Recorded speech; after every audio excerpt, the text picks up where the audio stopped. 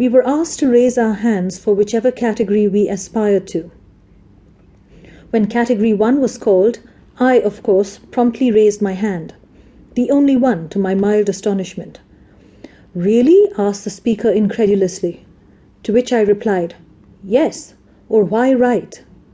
Only to be told that real writers do not aspire to those levels.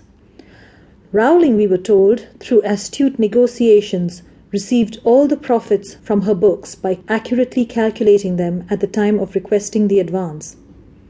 And how is that a bad thing, I was thinking, when you're speaking to a room full of writers?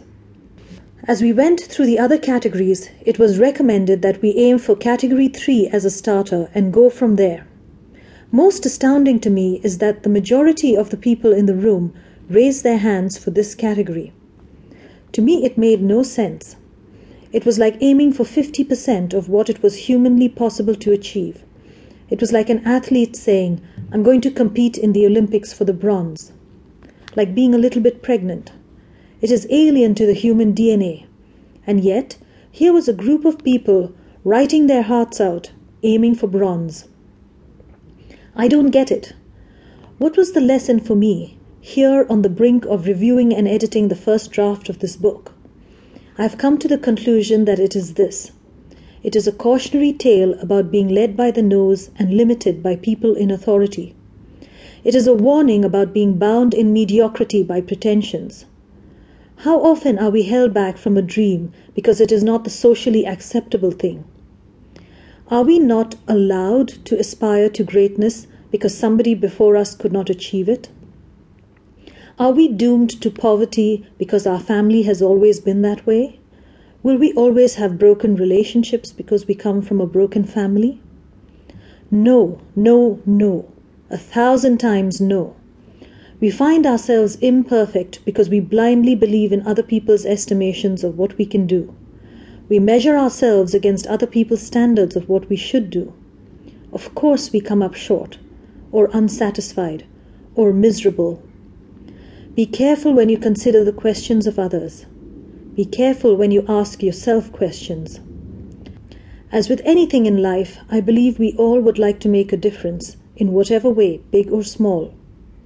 As we would say while doing quality management consulting, no one comes into work saying, "What can I do wrong today?" Or, "Let me try to get my work 75% correct." Or if they did, they would not last very long. Being that as it may, why would a writer choose to not be a bestseller? It may not pan out that way even with the best of intentions, but if you do not intend it, it definitely will not. And to have an established author actively recommending a lesser dream was and is most mystifying to me. It brought into sharp focus all the reasons I wrote this. In fact, why I have a workshop and website to help people find their own truths. Because if we do not know who we are, we will be easily convinced of who we are and what our dreams are by other people. And we will stand up and be counted for things that do not really matter to us. We will work towards goals that have been set for us while hoping and praying that they bring us fulfillment. There is a better way. Dream for yourself. Work for yourself. Love yourself. It is the only path to success and happiness. And the first step is to know yourself.